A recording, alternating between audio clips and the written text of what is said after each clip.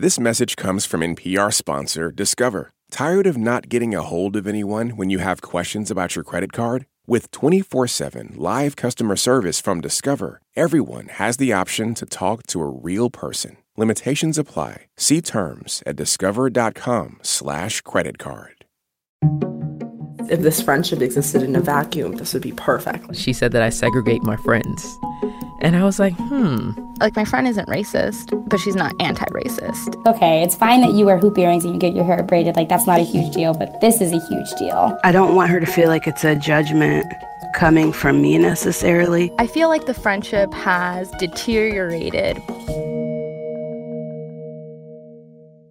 I'm Shireen Marisol Meraji. I'm Gene Demby, and this is Code Switch from NPR. This week's episode is from our regular series, Ask Code Switch, where we try, with experts, to help our audience better navigate the various ways race and racism play out in our personal lives. Yeah, think like Dear Abby, but with like a whole lot more talk about historical context and structural forces. And this week, our theme is race and friendship. And Gene? What's good, Shireen? A lot of things had to happen in the universe so that you and I could be friends here in the United States of America. Stars had to align. All kinds of stuff needed to happen. And when I say friends, I mean actual friends, not just co-workers. We're friends. We talk, we text, we hang out. I went to your wedding. Yep. We're friends. We talk about things aside from work. I'm not mad, though, that you and Nico flaked on me and Kay the last time y'all were here in D.C. I'm bringing it I don't even remember when that was. You know how that is. So many people to see. Oh, So wow. little time. It's a flex. And also, you gave us the tiniest window of availability, so it's not like you and Kay made it easy. You were like, oh, we have 45 minutes on some random Monday. But now we're not going to ever see each other no more because we're never allowed to go outside. I'm sorry. That's true. We should have actually done that. Because when will we see each other again? Seriously.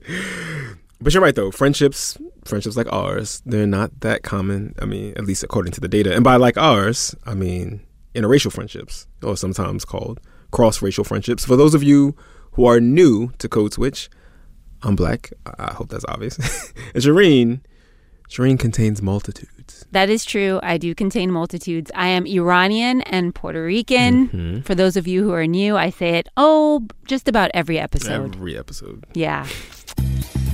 But for so many Americans, making friendships with people of a different race is like, I don't know, it's like being on a Zoom call where no one has accidentally muted themselves and is talking and you can't hear them. It just rarely happens. Oh, I see where you're going. Okay. I know that was rough. That was a lot. I just had to make people think really hard to get that. We live in a crazy time where Dr. King and Mr. Mandela's dreams are coming true, and black people and white people and Asians and Indians, and everybody's hanging out together to have interracial posses. It's unbelievable what's going on, man. Unbelievable. All my black friends have a bunch of white friends, and all my white friends have one black friend. That part of Chris Rock's stand-up that you just heard was used in a Washington Post article from a few years back to highlight a pretty shocking statistic from a study done by Robert P. Jones at the Public Religion Research Institute. Yeah, it's a study you bring up a lot. I do. In a lot of Code Switch meetings. And the takeaway from the study is basically white Americans have mostly white friends. Yep. 75% of white Americans have entirely white social networks. No people of color at all. Zero. None. And black people are 8 times more likely to have a white friend. But black people's social networks are pretty homogenous, too. The very low rates of interracial friendships for whites and blacks it's pretty alarming. Grace Kao is a Yale sociologist, Gene. She studies interracial relationships, both romantic and platonic. And she also found that white Americans and black Americans tend to have the fewest cross-racial friendships. Her new book, The Company We Keep, came out in 2019, and to write it, she and her co-authors analyzed a huge data set from over 100 schools across the United States, and students were surveyed as adolescents in the mid-90s and then again as young adults in 2008.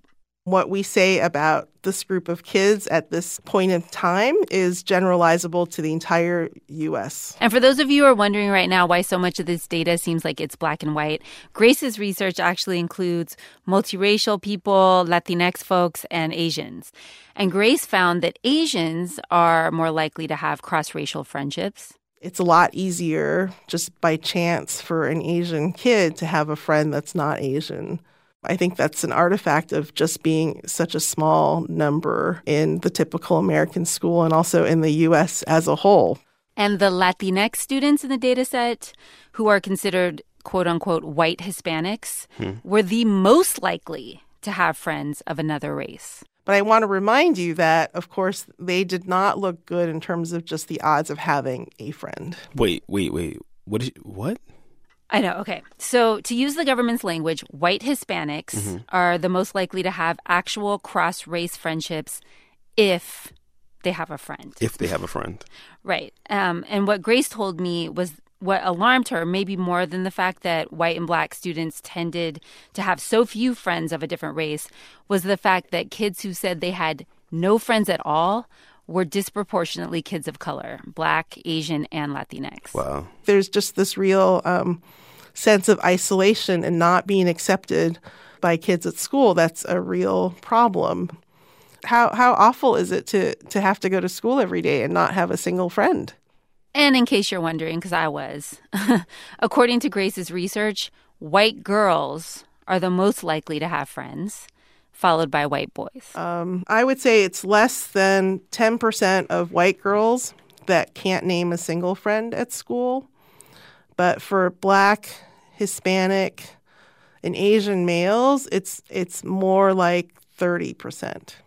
And do you have those numbers for black, Hispanic, and Asian girls? Yes. They're better, but they're not as good as the white girls.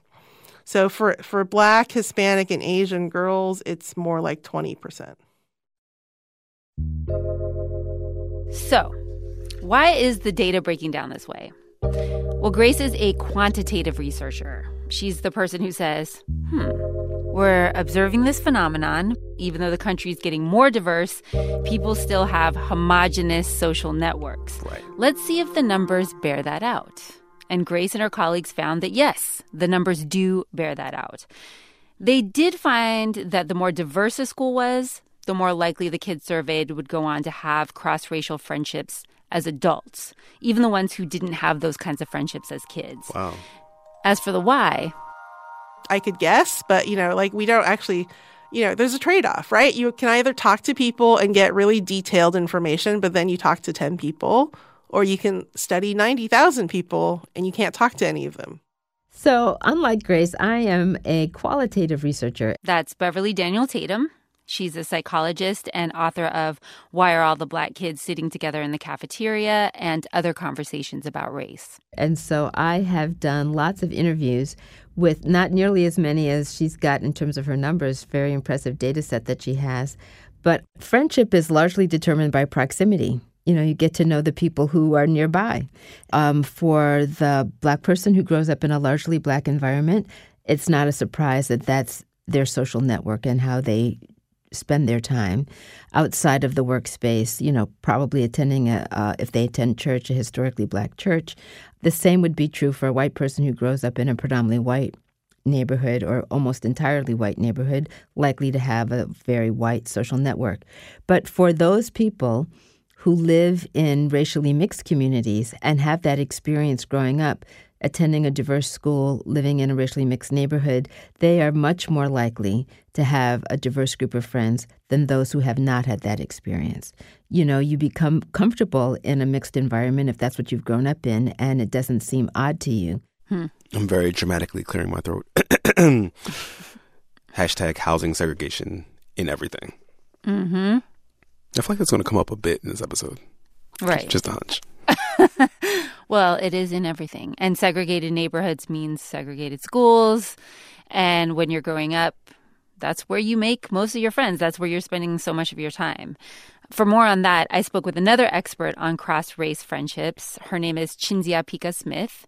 She's an associate professor at Assumption College, and she teaches prospective educators and therapists, many of whom are white and will end up working with kids of color in the public school system. Children will find each other across racial lines when they enjoy equal status, when they collaborate with one another on common goals, and when they are supported by authority. And that is not happening in schools today. First of all, schools are segregated across the nation, so they're absolutely set up inequitably. Secondly, even in schools that are demographically racially diverse, for those rare occasions when they are, tracking happens in those schools so that students of color are overrepresented in lower academic tracks. And then in those schools, students of color are more likely to be taught by less experienced, white, middle-class, monolingual teachers. And those teachers often lack professional development on implicit racial bias. So basically she's saying even on the rare occasions on which students are going to putatively integrated schools, they're still being divvied up by race because of tracking. Mm-hmm. And you've also got kids of color, Black and Latinx and Native, being punished, far more harshly for the same infractions. We've reported on this before. Not to mention just curricula that leaves them out entirely, that doesn't mention them at all.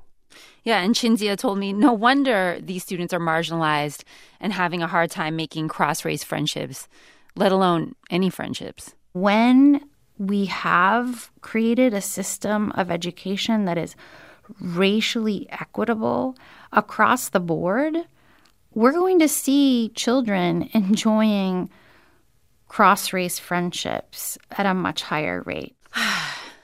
Gene, taking it back to the Bay for a second. I have that Koo song in my head, Strange Arithmetic. Do you know that one? I don't. That's not... Oh, it's so good. My hands up, please don't make me a victim. Stand up. Tell us how to flip this system. I feel like the answer to everything we talk about on Code Switch is flip the system. Burn it all down. Yes. Together. But barring that, Gene, you and I have some of the things that can lead to cross-racial friendships. Like what? I went to diverse schools. I'm the product of a cross-ethnic marriage. True. So I've been putting in these reps since, infancy. You've been in the game forever. I don't got none of that. I grew up in a, Black neighborhood. Went to Black middle school, Black elementary school, mostly Black high school. Yeah, Well, we work together, too. Oh, that probably helps. Here's Beverly Daniel Tatum again. So when we talk about friendships that develop through work, those are also about proximity, right? You are seeing people every day. You're engaged in common tasks. But then the question is, do they cross boundaries outside of work? All right, so we've established that you and I have a relationship that extends outside of work. Mm-hmm. But, there's a lot of people who like to claim, that somebody that they work with, they have a colleague, let's say, who, for the purposes of saying that they have a diverse friend group, they promote their brown work colleague to full-time capital F friend. You know who you are. Yes, they be doing like race inflation. You know what I mean? Right. And, that one POC friend is just the person that you have a 15-minute conversation with at the coffee maker or something. That's a slow coffee machine. Just. Or I don't know. What is the water cooler, whatever that thing is these days. Yeah. Anyway, when Beverly is talking about crossing boundaries outside of work, she's actually talking about spending quality time together, maybe talking about stuff that has absolutely nothing to do with work. And that's where she says things can get challenging. And to help illustrate that point, we're going to hear now from a woman named Chrisana. She wrote to us about some tension that arose in one of her friendships that crossed that work boundary. I think it really started after I had my bachelorette. and I didn't invite her. So Chrishana met her friend Sarah, who she's talking about right there, when they were both at orientation for their new jobs as public defenders. Chrishana's Black. Sarah became her first real white friend. Chrishana actually calls Sarah one of her best friends, but she rarely invites her to do things with her close Black friends. Like, she made a joke, and she said that I segregate my friends. And I was like, you may have a point. And I've been thinking about it for a long time, for months now. Chrishana didn't grow up around white people and never thought she would have a close friendship with someone white. I think it was like a defense mechanism that, like, white people didn't want to be friends with me. And so for me, I was like, well, I don't want to be friends with them either. And this attitude is very common and makes total sense, says Cinzia Pica-Smith. When educators, especially white educators, see that children of color are coming together in same-race friendships, white educators will panic and say, well, they're self-segregating and they're expressing prejudice. They don't want to be with the white children. What we find is that in spaces where there's racial inequity, that is a protective response. It is not about outgroup prejudice. It's about preservation. In white children, exclusive in-group same-race friendships is correlated with outgroup prejudice. Whoa, okay. So she's saying that Black kids are huddling together at the school cafeteria table in order for solidarity because they're ostracized otherwise in mostly white schools, right? Yep. But those whites-only tables, which are most of the rest of the tables, that is white kids policing, like, their space for whiteness. Yeah.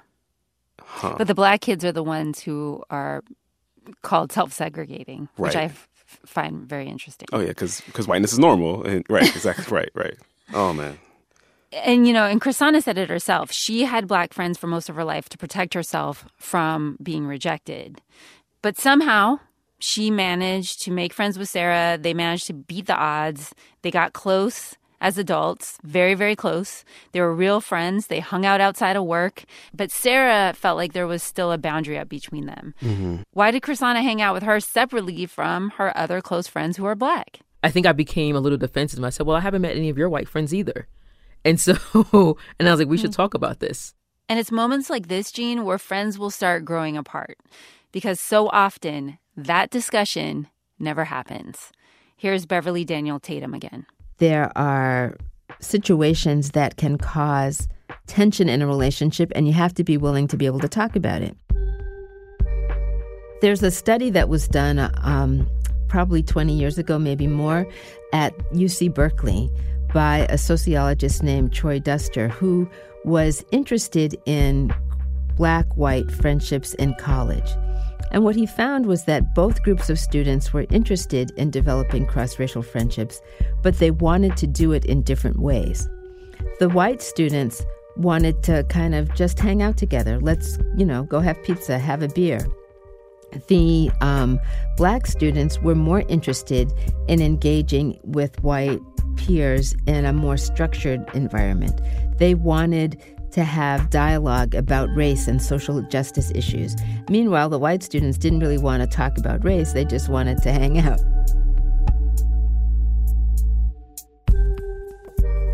Because of the racial context in which we're all living, if we want to have cross-racial relationships, part of what makes them successful is our willingness and ability to learn how to talk about racism, even in the context of the friendship.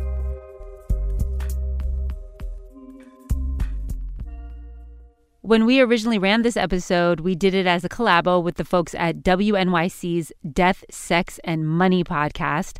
And if you want to hear more from Chrishana and Sarah, and there's a lot more to their story, go look for that episode. It's called Between Friends, Your Stories About Race and Friendship. This message comes from NPR sponsor Squarespace. Kickstart or update written content on any website, product description, or email with Squarespace AI, generating instant, personalized results that know and show your brand identity. Explain what your site is about, choose your tone, and enter what you need to get short or long-form text. No matter the placement, Squarespace AI makes it easier to go live, stand out, and succeed online. Use code CODESWITCH to save 10% off your first purchase of a website or domain.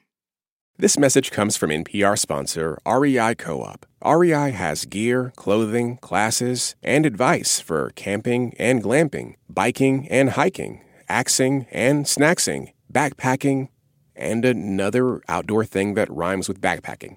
Visit your local REI Co-op or rei.com for the 1,000,001 ways you can opt outside.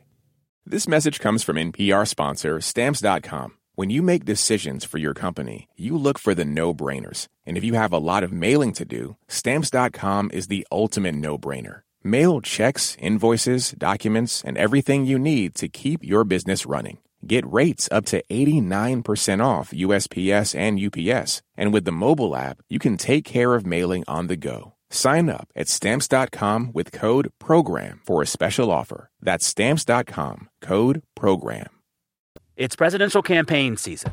Donald Trump is doubling down on appealing to just his base. And Joe Biden, he's trying to build a big, broad coalition of anyone who might give him a vote. I talked with two political reporters to see which strategy might work.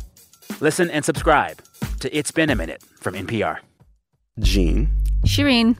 Code Switch. Okay, so we're talking about friendship on this episode. And Shireen, you started out this whole episode with data from the Yale sociologist Grace Kao. That's right. She's the quantitative researcher who found that Asian Americans are more likely than Black and white Americans to have friends outside their race.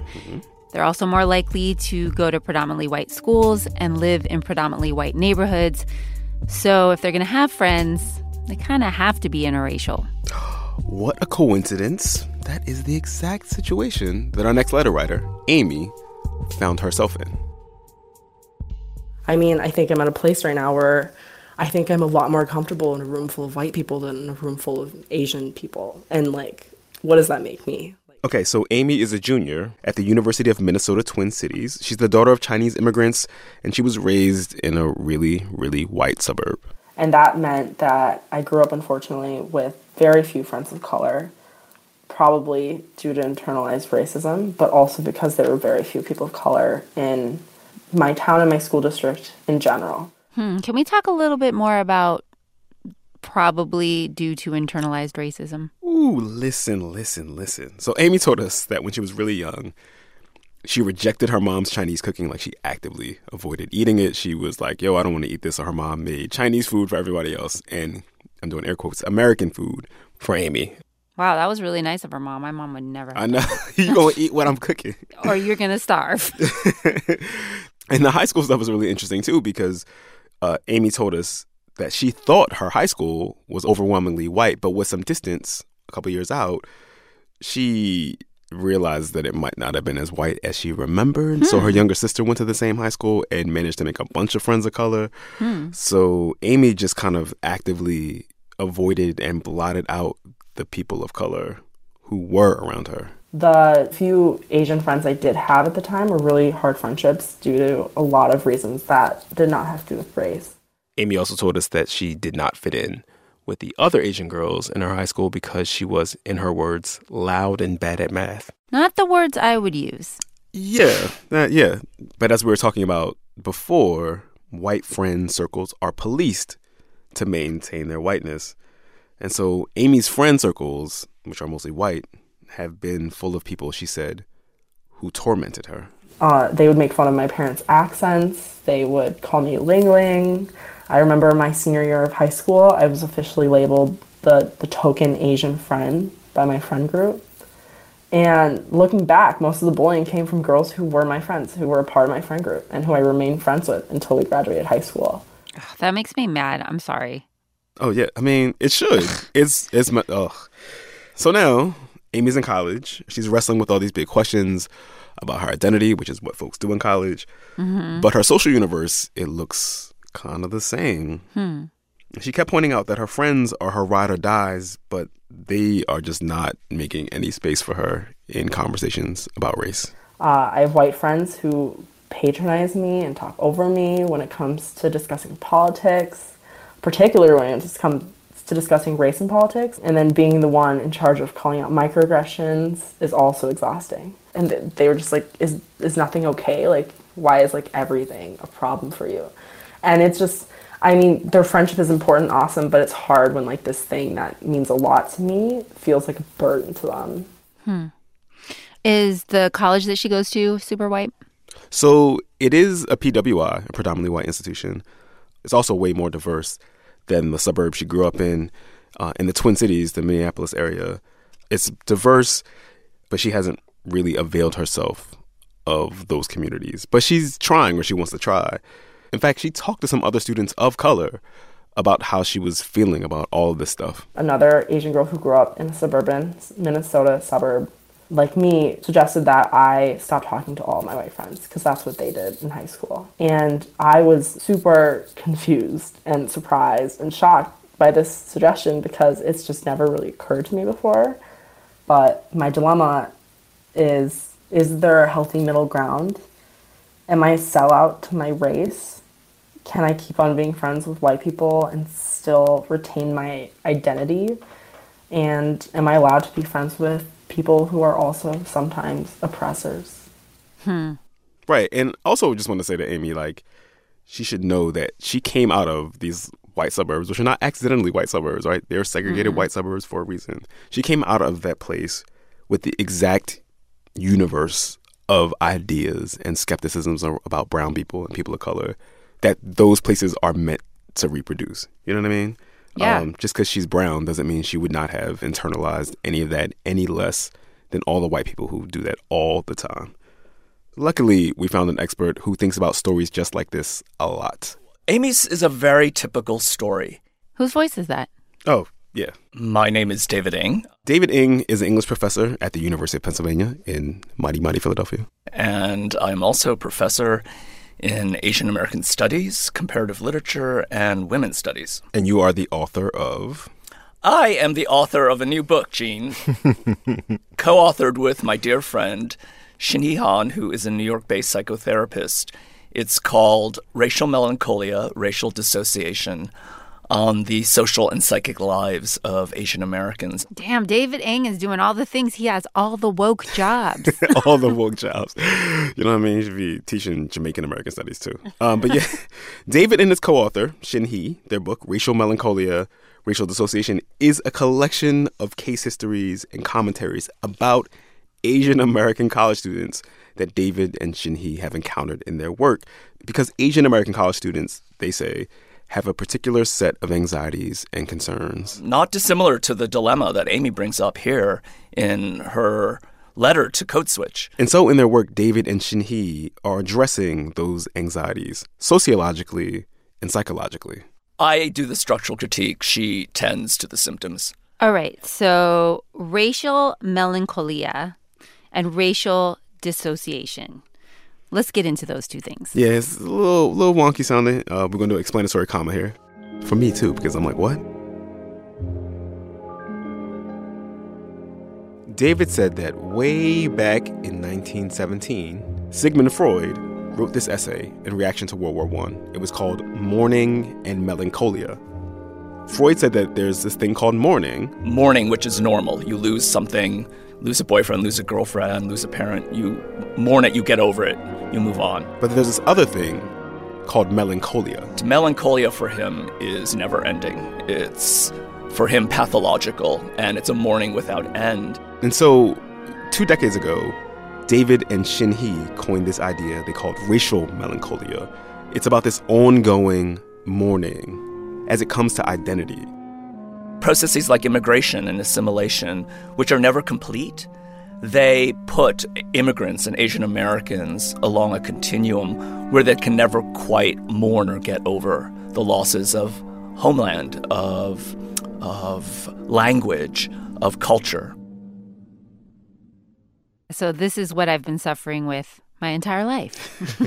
There's a word for it. There's 2 words for it. Racial melancholia. Right. I want to say it with a Spanish accent. I was going to say, you put some Shireen on it. What about racial dissociation? Okay, so dissociation is when people are having experiences that don't line up with the way they're explaining those experiences to themselves.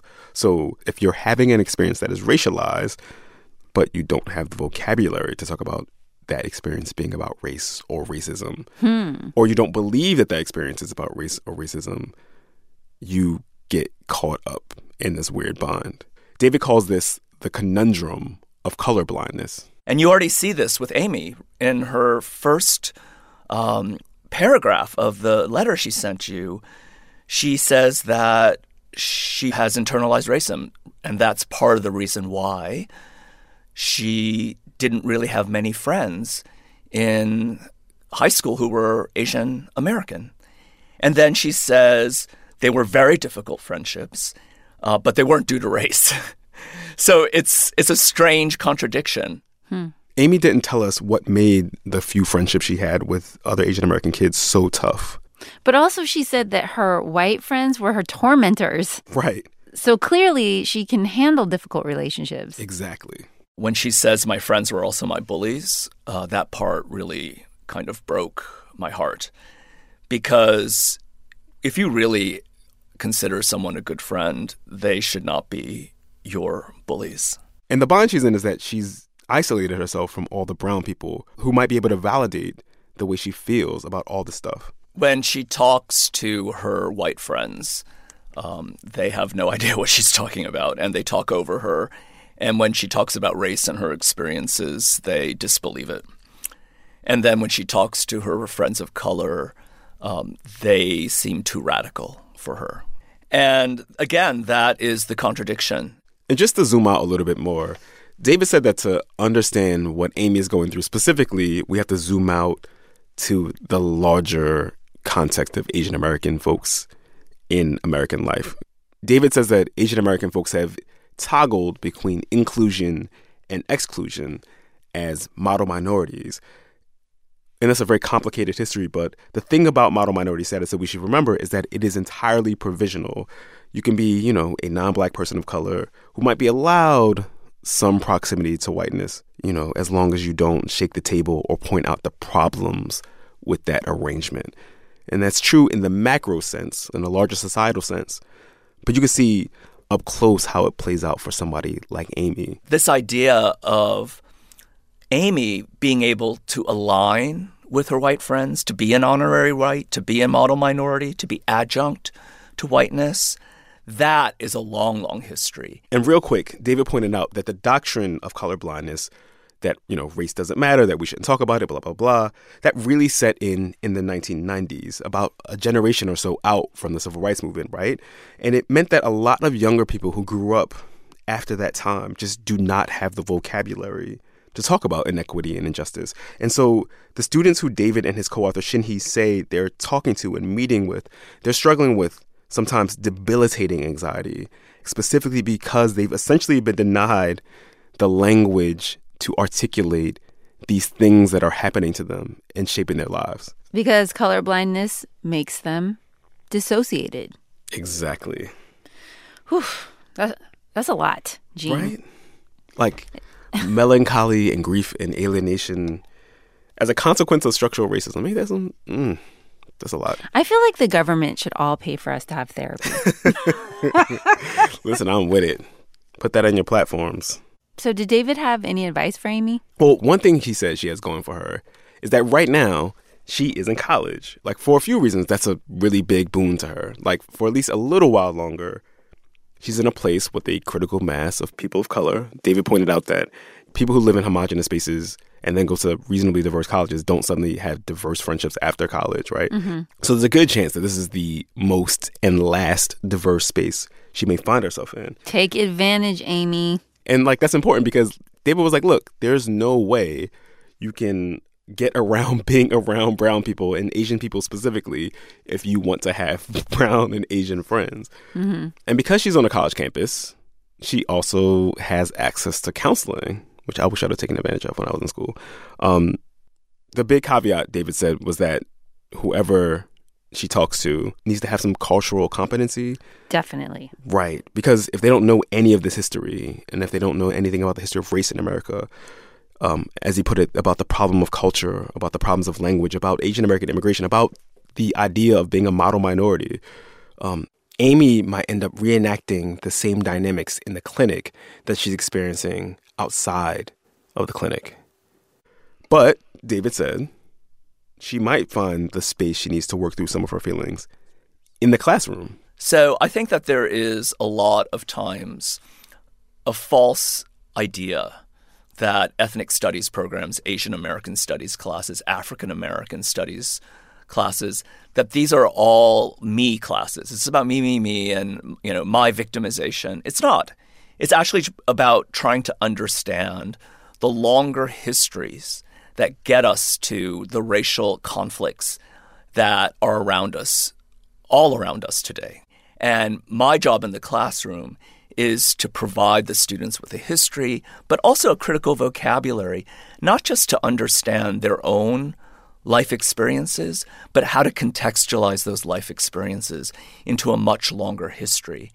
And part of the way in which the clinic and the classroom come together is that in both of those spaces, these students are trying to re-narrate the story for themselves. And if they can re-narrate it either in the clinic or in the classroom, that can often be a very healing process. It definitely can. I am a product of those classes. Mm-hmm. And I can say it was definitely very healing for me.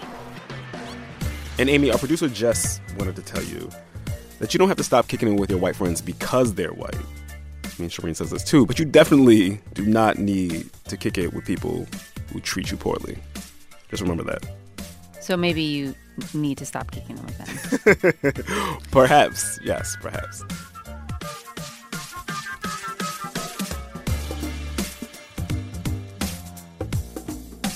All right, so far in this episode, we've been talking a lot about the ways that race can be a point of tension in interracial or cross-racial friendships. Mm-hmm. But of course, that can also be the case when two people share a racial identity. Ooh, child, let me tell you.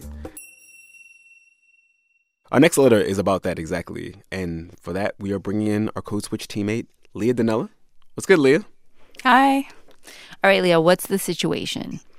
Okay, so this letter came from a woman named Sarah in New York. Dear Code Switch, I once had a coworker who quickly became a friend outside of work. She was Black, and I'm half Black, half white, and we quickly bonded over a passion for racial and gender equality. Sarah says this friendship with her coworker flourished instantly. Like when a couple starts dating, attached at the hip. I spent time with her kids, who called me auntie, and she and I frequently had lunches, coffees, happy hours, and dinners, and I invited her to my wedding. So these two are super close. Mm-hmm. And one of the things they're both dealing with is this manager at work who Sarah described as being abusive. He targeted women of color, getting angry when we scheduled doctor's appointments, blaming us for our white male counterparts' mistakes, unwarranted threats of termination and pay reduction. But slowly over time, he began to leave me alone, whereas he doubled down on treating my coworker horribly. Uh-oh. Yeah. So this all came to a head one day at a company-wide meeting when this manager praised Sarah for a project she had recently done. And my coworker, understandably at her wit's end, sent me a string of texts telling me that his praise meant nothing and I should watch out for him. Then she explained that there were two types of Black employees at the company. Ones with integrity, like her, who set a good example for her kids, and complicit slaves on the plantation, like me. Wow. Damn, she went in. Oh, she did, yeah. And Sarah said that she was completely humiliated and also totally thrown off by those messages. Understandably. Mm-hmm. She didn't know where they were coming from, especially because she says she had gotten so many threats herself from this manager and had consistently stood up and called him out for his racism and sexism. So she asked her coworker to talk to see if there had been some sort of misunderstanding. I told her that she'd really hurt my feelings, and she said I was wrong to accuse her of doing so, and that I was stirring up drama. She declined to come to my wedding, and I never succeeded in convincing her that I wasn't a traitor to the race. I told her I needed to step away from the friendship, and she sent me a text with many exclamation points about how this was all in my head, and then she blocked me on Facebook. Then I blocked her on everything else. I still feel insecure about being a traitorous, tragic mulatto, but have chipped away at my racial imposter syndrome with the help of family and other friends. I hope this story resonates with someone. Sarah. So it feels like, okay, this is a question about race, but also there's other stuff going on here too. Oh, yeah, there's a lot of other stuff. I mean, there's definitely race and racism, maybe some colorism, workplace harassment. So I called in someone to help sort through this. Her name is Dr. Joy Harden Bradford. I am a licensed psychologist in Georgia and the creator of Therapy for Black Girls. And the platform is really designed to take mental health topics and make them very relevant and accessible to Black women and girls. Joy has a weekly podcast where she talks about mental health issues. She also curates a directory of therapists in the U.S. and Canada who she says do great clinical work with Black women and girls.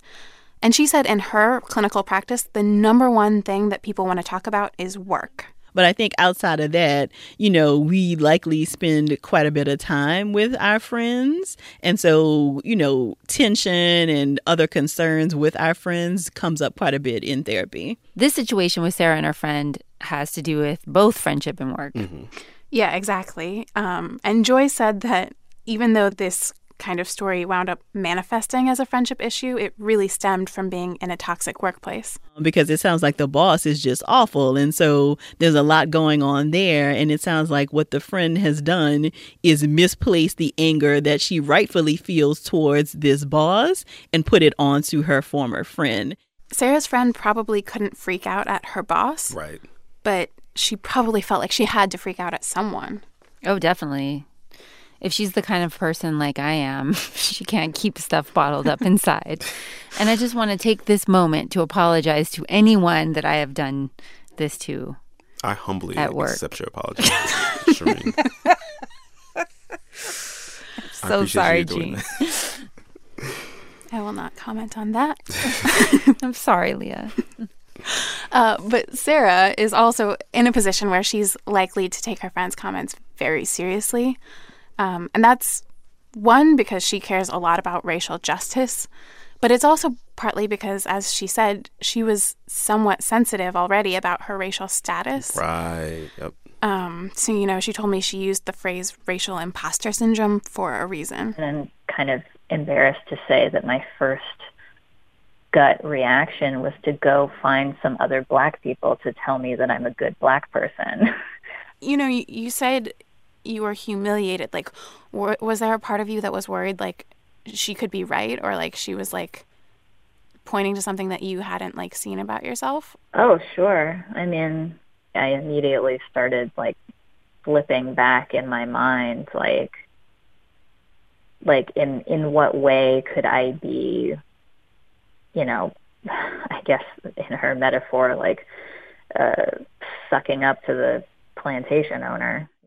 Here's Joy again. People who identify as biracial often do struggle with this kind of making sense of both of their worlds kind of pieces. And so it sounds like, this is something that was like a sensitive spot for Sarah already. And I think that is also something, if she's going to work with a therapist, would be something to talk with the therapist about, like, is this showing up in other places in her life? One element that could be at play here when it comes to work is also that lighter-skinned Black women, whether they're biracial or not, do get treated preferentially. That's according to a woman named Jeffrey Ann Wilder, who studied colorism for more than 20 years. And she said that lots of Black folks actually tend to be mostly friends with people who have similar skin tones. And when they do have friendships that cross those lines, they rarely, if ever, talk about the colorism that they're experiencing. Wow. Yeah. So we don't know, obviously, exactly what was going on in this friend's head, but it's very possible that the friend may have been experiencing worse treatment from her boss and been incredibly frustrated, but felt like there was no good way to express that frustration and no one to talk to. Of course, that doesn't mean it was right for her to call Sarah a complicit slave on the plantation. Yeah, that was, she just pulled up the shank like, That's so little. And also, just like, because they're friends, she probably might have known that was the thing that would make Sarah feel the worst. You know what I mean? Oh, yeah. Yeah. Good point. But still, it sounds like this friend was in a very stressful situation. And when people are really stressed, they don't always act in exactly the ways that they would be most proud of. So, Leah, do these two go anywhere from here? I mean, is there a way to salvage this relationship? Well, okay, so Joy said that in situations like this, there are a couple of steps you can take, and there are also a couple of things to remember. The first thing is you can't save a friendship by yourself. Is there a level of reciprocity in the friendship? So are you kind of giving and taking in the relationship as much as the other person is also giving and taking? When I spoke to Sarah, she said she had reached out to her friend a bunch of times in a bunch of different ways. Mm-hmm. But each time the friend just kind of brushed it off and said that Sarah was being dramatic.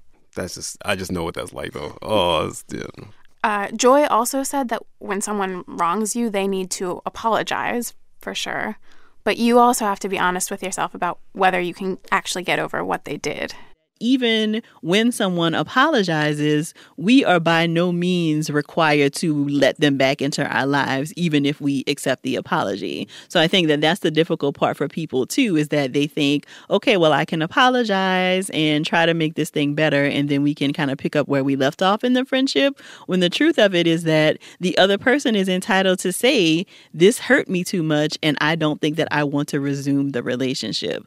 Joy says, lastly, it's crucial to acknowledge that losing a friendship is very, very painful and can be comparable to breaking up with a romantic partner. There isn't often a script for what happens when a friendship breaks up, but it can be the same kind of devastation and maybe sometimes even more devastating to lose somebody who has been a really close friend to you. And so I think sometimes there can be the tendency for other people in our lives to maybe minimize the pain of losing a friend, but it can really be a very traumatic loss. And you would likely experience a grief reaction to the loss of this kind of a relationship just like you would anything else. Yeah, I just want to say real quick, like, talking through these questions is like reminds you of all the ways that the rules of friendships are like much more implicit than they are for like romantic relationships. Like there might be like you probably have some things that are like big bright lines for whether your partner did something out of bounds or whether your parent did something that was out of bounds, right? But for friendships, we don't know how to talk about like the things we expect of our friends and the things we need to change to keep our friendships alive. You know what I mean? Yeah, Joy was saying we have no real like script for how to fight with our friends, for how to even like say you did this minor thing that hurt me. Yeah. So like when something big comes up, we have no idea what to do. Absolutely. Yeah. In Sarah's case, she wound up talking things over with her friends and family and stepping away from that friendship. And she said she did give herself time to grieve, almost a year and a half. And ultimately, she hopes that sharing this story will be helpful to other people. I just think people would feel a lot better if we talked a little bit more openly about friendship breakups and about stuff that's really quite embarrassing like this. Because if you come out of the interaction and you feel righteous, you know, that's an easy story to tell. But we don't really want to come out and say, like, this was humiliating, and I'm still really embarrassed about it. You know what this makes me think about is it makes me think about what David Ng said about melancholia. And just like if you don't have that time to grieve, if you don't mourn these friendships and you don't know how to mourn them, you can be suffering trying to figure out what went wrong for forever, right. You know? Mm-hmm. Some of the most like long-lasting periods of sadness in my life have been around friendships that just sort of dissipated, you know what I mean? It was weird to talk about them like that way. Like until much later that I appreciated that they were like some of the most important and intense friendships, you know, relationships I had. That's real. Good luck, Sarah. Good luck.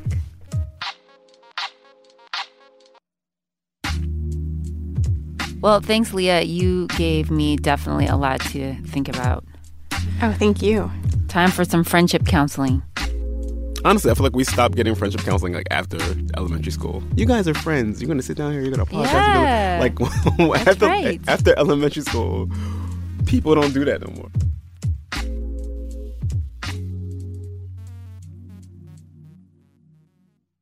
And that's our show. But before we go, we heard from a bunch of you that you miss hearing the songs that are giving us life. Mm-hmm. So we're getting back into it.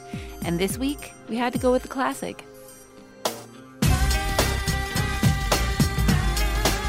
What about your friends?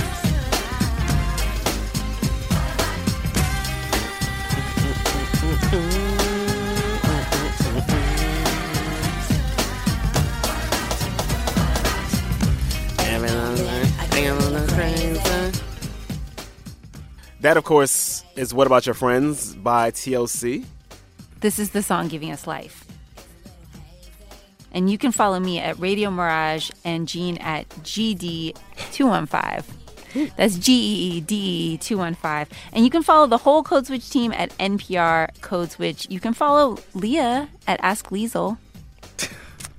And of course, you can always email us at codeswitch@npr.org and subscribe to the newsletter by going to npr.org/newsletters. This episode was produced by Jess Kung and Leah Donnella, who you just heard. And shout out to the rest of the Code Switch family: Karen Grigsby Bates, Kumar Devarajan, Adrian Florido, L.A. Johnson, and Steve Drummond. Leah also edited this episode. Oh, wow. Doing all the things. Did I not say that? Having all the woke jobs. Our interns are Diane Lugo and Isabella Rosario. I'm Shireen Marisol Meraji. And I'm Gene Demby. Be easy, y'all. Peace.